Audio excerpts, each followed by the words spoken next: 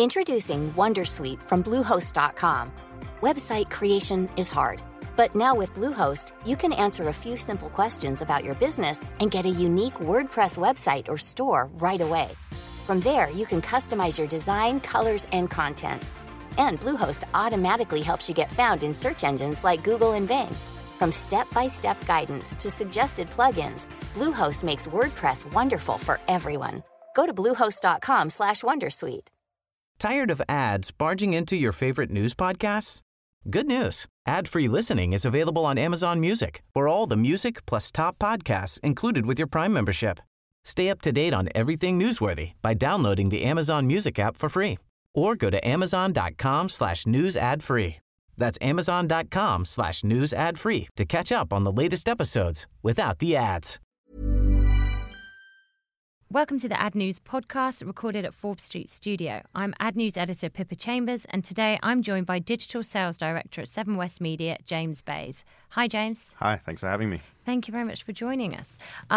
So I want to actually just get started on your thoughts on podcasting, because you did mention on your way in here that you are an investor in Whooshkaa. So tell us a bit about that, why you're such a big fan of podcasting and why do you invest in it? I love podcasting. I spent 10 years working at Southern Cross Stereo many moons ago, which got me really passionate about audio as a medium. And I'm just really passionate about audio storytelling. I think it's an incredibly intimate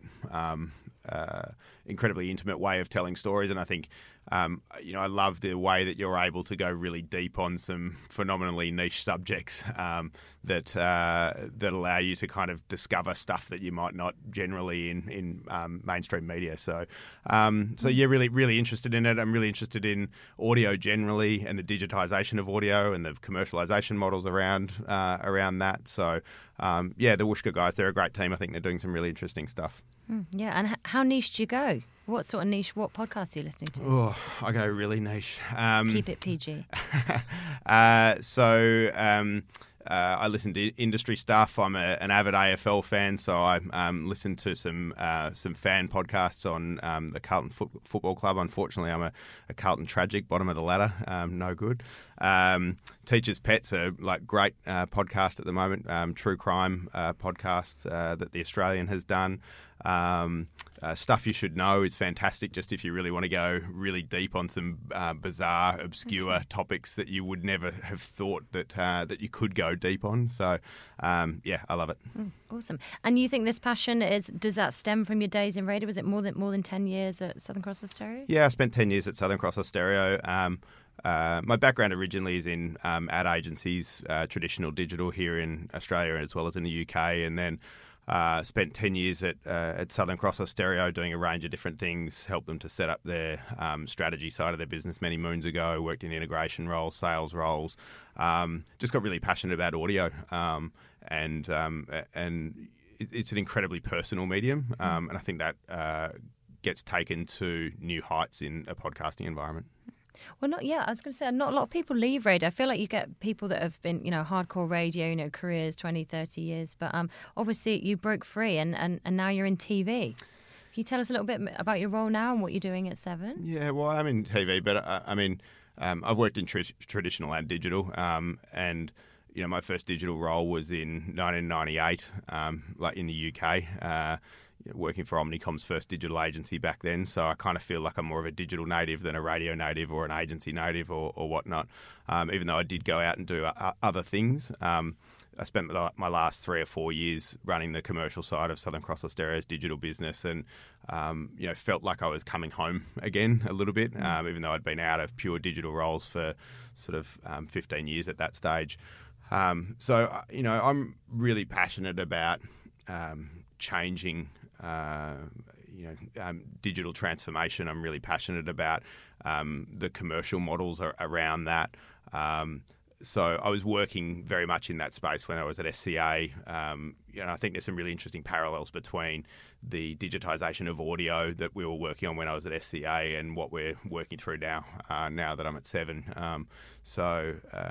Yeah, they're the sort of things that I'm interested and passionate about. I like change. I get restless very easily. So what are you changing at 7? What are you doing? Look, I think, Seven, we are going through a process of finalising a transaction to exit the last piece of the Yahoo 7 joint venture. So that transaction closes in August. A number of years ago, we, as a business before my time, made the decision to extract our long-form video content out of that joint venture. And there's been a really significant investment in product and technology over the last 2 or 3 years to prepare the business for that, both in product, resource, human capital, etc. I joined the business about 6 months or so ago to essentially lead the commercial side of that integration of what was then Plus 7 in market to the launch of 7 Plus in December of last year. And it's been a pretty phenomenal ride since then. Yeah, and who are your kind of right-hand man, woman? Who do you kind of work closely with in the business? So I work very, very closely with Kurt Burnett. So I report into Kurt.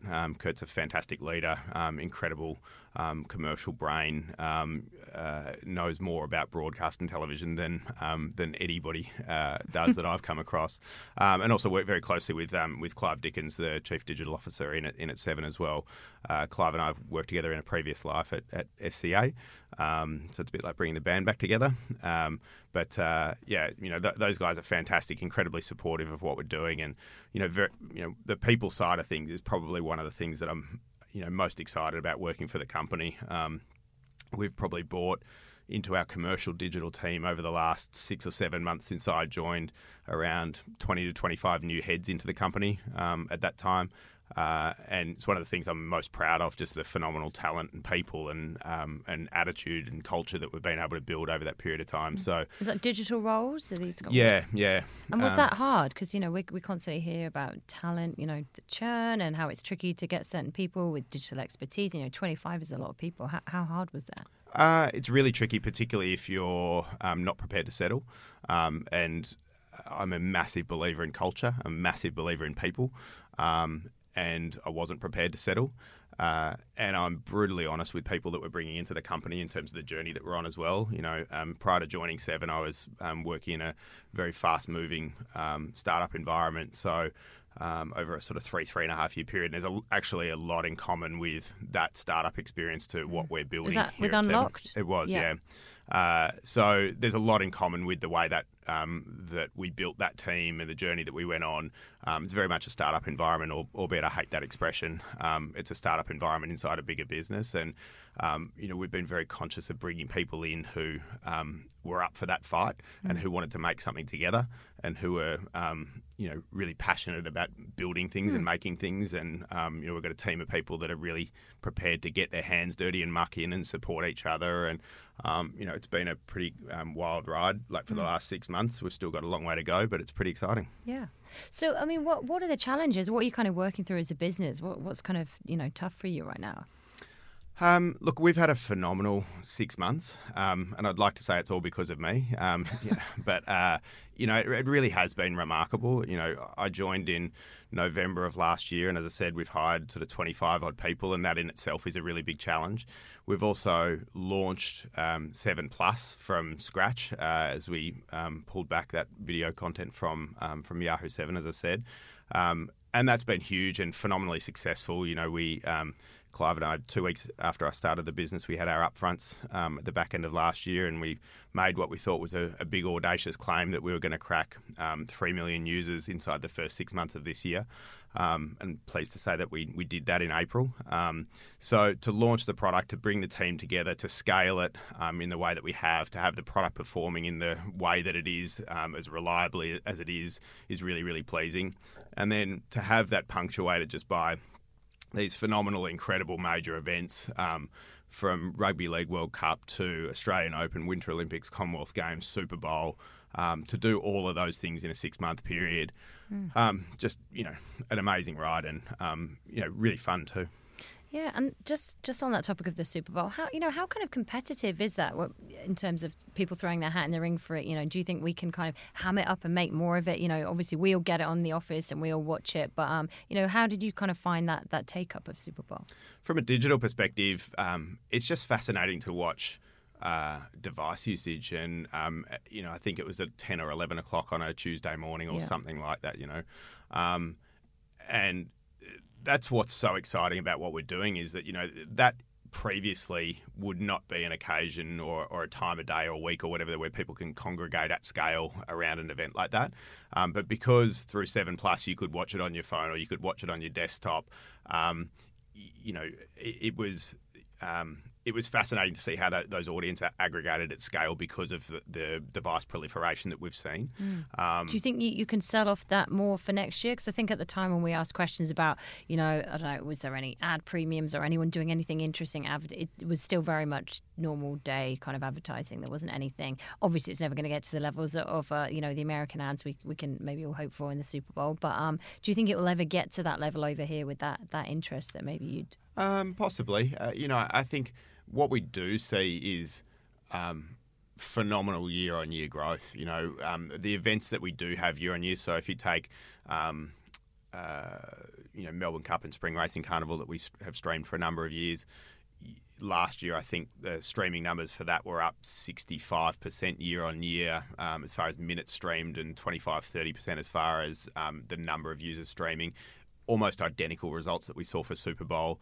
Very, very similar results that we saw for Australian Open as well. So it's the consistency of the growth that we see. There's not a lot of media that's growing at 65% year on year. And the fact that yes, there's more people streaming and they're streaming for longer just sort of says that, this is becoming a normalised behaviour. From program to program, we might be saying, 10% of our total viewing is delivered over the internet, but that's growing at 60-65% a year. So what's 10% this year might be 15% next year, and then what does that become the year after? There's a great study in the US that Nielsen did, which was called "When Does a Stream Become a River?" And I think it's a really apt way of describing what we're seeing as far as IP video now. So obviously, streaming and digital has been big for you guys. Now when you look at the cricket that you've got, and you obviously haven't got the streaming and those digital rights, so how does that sit with you? And how do you, you've been, I guess, so focused on the streaming and the digital, and now you've got this, huge opportunity, this huge sport, but then without the digital rights. Yeah, it's interesting. I mean, the digital rights are very different for different sports.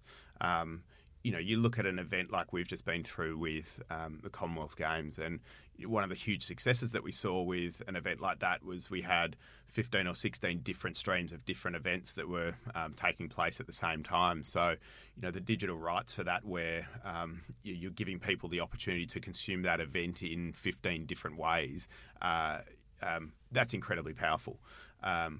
Cricket's obviously a very different event to that. You've got what's taking place pardon me, on the field at the time. There's one ball. There's very much focus on the pitch and what's taking place there. You don't have that kind of variety of experience, I suppose, that an event like a Commonwealth Games does. So cricket digital rights for cricket, very, very different to a multi-sport event or even an event like tennis or those sorts of things. But you'd still want them if you could.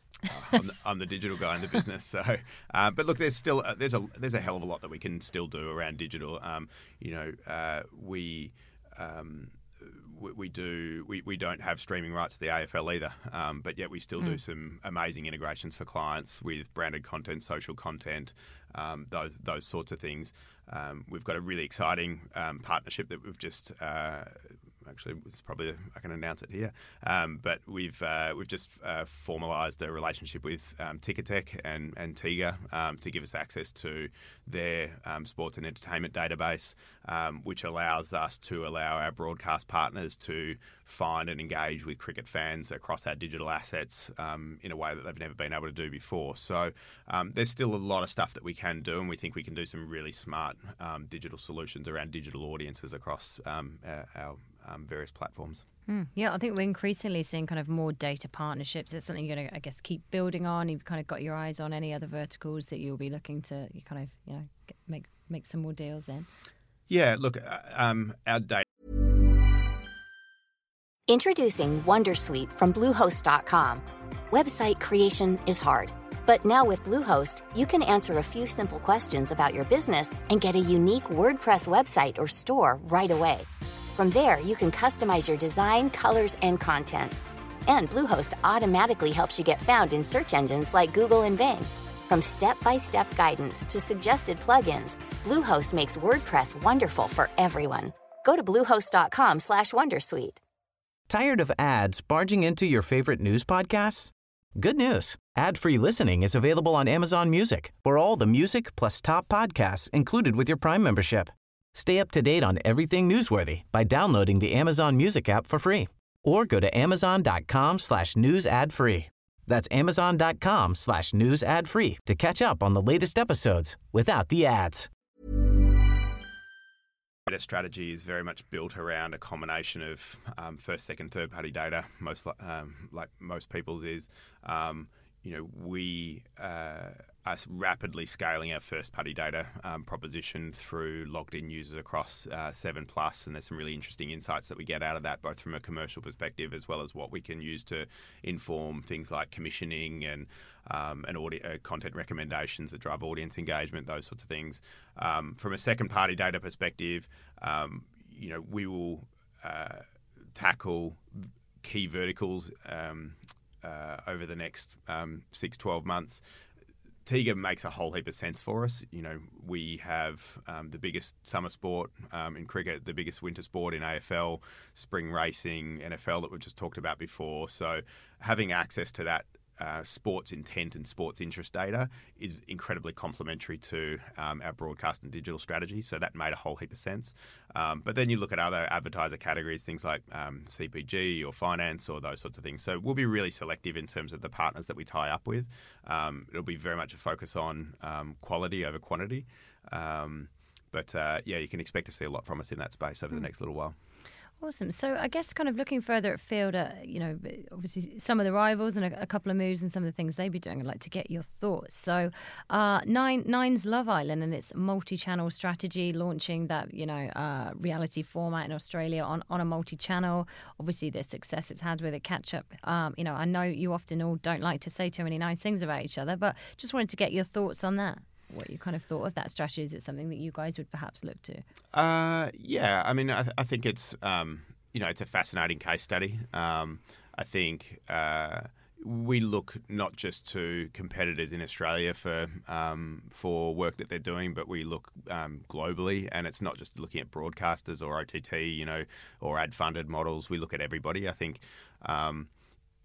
I think the only good video strategy is every video strategy. You think about the way that you personally consume, or I can talk for myself here, but I watch live, I watch on demand, I watch time shifted, I watch long form, I watch short form. Some of it I watch on a big screen, some of it I watch on my phone. So we look to everybody for learnings, and I think there's been some. I think Love Island is a good example of that. I think what it says to us is creating the right content for the right screen is the business that we're in. We've got an example ourselves where we will be launching Yummy Mummies in the second half of this year, which is a 7+ original production that went out on broadcast last year. Probably didn't deliver the broadcast ratings that we would have hoped it did, but it performed phenomenally well for us on 7+. So we've gone about recommissioning that as a second season as a 7+ original commission. So not all content works on all screens. Not all content for the same audience works on all screens. So right audience, right screen, right content, that's the magic that we're all looking for. And what about, obviously we're kind of coming up to upfront season in the next few months, a lot of those conversations are going to be happening. How kind of involved are you with the upfronts and conversation, starting to have conversations and things like that? And what can we kind of expect? Any teasers for the upfronts? Yeah, well, look, to answer your question, how involved are we? I mean, we're heavily involved. It's impossible to talk about our broadcast business without talking about our digital business and vice versa. The convergence of the two together is happening faster than anybody, I think, would have imagined. And I think connected TVs are just a really good example of that. And by connected TV, very specifically talking about the big box in your living room that you're connecting up to the internet. That's gone from roughly 10% of our minutes streamed 18 months ago to consistently well over 50% now. Is connected TV broadcast? Is it television or is it digital? What do you say? I think it's the best of both worlds. It brings together the best of big screen engagement, engaged audiences in the living room with some of the incredible targeting capability that comes from digital. So. And I think that's one of the interesting challenges. It's one of its strengths and also one of its challenges as well. It doesn't neatly fit into a box. But do you think is that where people struggle? As an industry, we're very much like that's the digital bucket, that's the TV bucket. Is that absolutely. kind of maybe the struggle? Yeah, no question. I think we're inherently programmed as individuals to try to slot things into boxes, and I think the buy side, sometimes likes to fit things into boxes as well. And budgets, when you do channel planning and those sorts of things, budgets get allocated into channels. It gets allocated to a digital channel or a broadcast channel. But these sort of things which challenge those traditional paradigms can sometimes struggle in those early days because they don't fit neatly into a box. And I think audio went through that same challenge. Like digital audio went through that same challenge. I think it still is to a certain extent. Like, is it radio or is it digital? I don't think it's either of them individually. I think it's the best of both. Okay. And I guess on the connected TV front, what sort of specific trends, how much data are you getting out of this? What can you kind of deduce from the activity that's going on? As I said, the overwhelming thing and the overwhelming observation is just the phenomenal pace of growth. As I said, it's gone from 10% of our overall stream minutes to well in excess of 50 now. I think the thing that is going to really unlock the true potential of that is when we get to a point where we have a more effective universal measurement of broadcast and digital video together or connected TV together. Being able to optimize reach and frequency, having a single view of a user, whether it's broadcast or delivered over IP. That's from an advertiser's perspective. I think that's the holy grail. So how will that happen? How are we going to make that happen? Well, look, OzTAM is the gold standard industry measurement tool for broadcast, and I think to their credit, they've done some phenomenal work behind the scenes to accelerate our position as an industry on a unified measurement tool. And I don't think we're as far away from that as what some people would suggest. And I think that's, as I say, I think that's going to be a real catalyst for commercial adoption and for buyers to really lean in on connected TV, where I think it's hard to argue that audiences haven't moved faster than advertisers have into this space. I think it's taken a lot of people by surprise how quickly connected TV is growing. There are brands and advertisers that have really lent in on that and have very clearly taken first mover advantage in that space.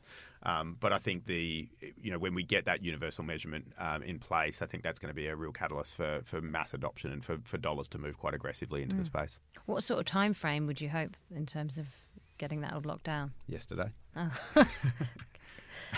But as I say, I don't think it's as far away as some people would suggest. This year? I'd like to think so, yeah. Okay, and kind of moving on, I guess some of your personal habits, we always like to ask on the podcast, favourite shows, what you subscribe to, what your subscriptions, Netflix, Stan, what do you subscribe? I watch everything on every screen. Everything. Spoken like a true digital TV. Yeah, no, look, I'm a passionate consumer. I watch, I read. I'm constantly attached to my phone, much to my wife's chagrin. But yeah, obviously, number one is 7+. Like, spend hours streaming MKR on 7+ on my connected TV. Home and away. Yeah, exactly. Yeah, as I said before, I'm a huge fan of podcasts. I fill almost every minute of my day with some kind of media. Even when I'm riding my scooter into work, I'm listening to a podcast or streaming SEN from down in Melbourne so that I can get my fix of football content. Right. So, yeah. And what about the Netflix, the Stans, the Foxtel now? All those things as well. Yeah, we're binge watchers. My wife and I. So she's constantly seeking out.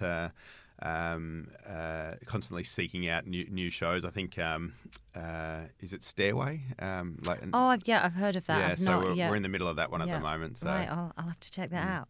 And I guess moving on more broadly, just a little bit to adverts, and we talk about the integration between digital and broadcast. Do you think we've nailed it yet in terms of giving that brand that all integration, digital, online, catch up, broadcast? Because I feel like there is a lot of talk about how we're doing it, and then kind of I think when you dig into it a little bit, the weeds, there's a lot of concerns that it's maybe not as consistent or not as it should be. Yeah. Well, look, we've fundamentally redefined what we refer to TV as. I mean, internally within the business, we use TV under the cat cry of total video. As I said before, when we're talking about our all fronts, it's very hard to extract the two. And I think, particularly when you look back at, the major sporting events that we've had, like partners don't buy into these environments because they want to buy into them as a broadcast asset or whatever, but they want to buy into them because they want to be part of that journey across every single screen. Different clients lean into that harder than others do, but certainly our approach is to give clients the ability to be able to integrate and access those audiences across every screen, and that's not just owned and operated screens. We do a huge amount of branded content, social content that we build and promote out across the likes of Facebook, Instagram, YouTube, those sorts of things. Yeah. So it's very much a holistic picture for us. Okay. And speaking of ads, any favourite ads? Historically, any current ads that have kind of piqued your interest? You think are funny? Like, what kind of stands out to you as a good ad? Look, I love the major events that you have and the storytelling that kind of comes out. So World Cup is World Cup brings out some of the best. There's some, I think, like sadly we're recording this the day after England's been knocked out of the World Cup, but there's some some phenomenal creative that's come out. There was an amazing piece of creative which I saw just in the last sort of 24, 48 hours. It was a domestic violence campaign over in the UK. There's some research that had come out that domestic violence, I think, goes up by 35% when football games are on, because people get frustrated. Yeah, I saw that, and just an incredible piece of visual creative that tied into that major event that had phenomenal contextual relevance and just a really smart piece of work. Okay, awesome. And just to finish up, a last question: if you weren't working in advertising, what do you think you'd be doing? I'd be bored, I can tell you that much. I've just had a week's holiday up in Port Douglas with my wife and daughter, and I don't switch off very well. I like to be really busy. What did you do at university? What did you? I did a really boring commerce degree because I had no idea what I wanted to do, and I fell out of that I had a friend who was working at Nine at the time, and he got me in working. This is when media agencies were still within creative agencies, so I had my first job in at Clemenger. I love talking to interesting people doing interesting stuff. So I do a little bit of work with the Melbourne Uni Accelerator. I just love that kind of stuff. And there's so many, the world is full of people doing fascinating things. And I just love to help people do those sort of things. So, I've made a few. That's a good job. Yeah, I mean, don't know what it is. No, I've made a few early stage investments in a few things that kind of keep me busy and interested in related fields. I like change. I like people in media that are disrupting the norm. But I get bored and I get restless quickly. Okay, well, it's good to know. Well, thank you very much for joining us on the AdNews Podcast. Thank you for having me. It's been great fun. Cheers. Tired of ads barging into your favorite news podcasts? Good news. Ad-free listening is available on Amazon Music for all the music plus top podcasts included with your Prime membership. Stay up to date on everything newsworthy by downloading the Amazon Music app for free or go to amazon.com/news ad free. That's amazon.com/news ad free to catch up on the latest episodes without the ads.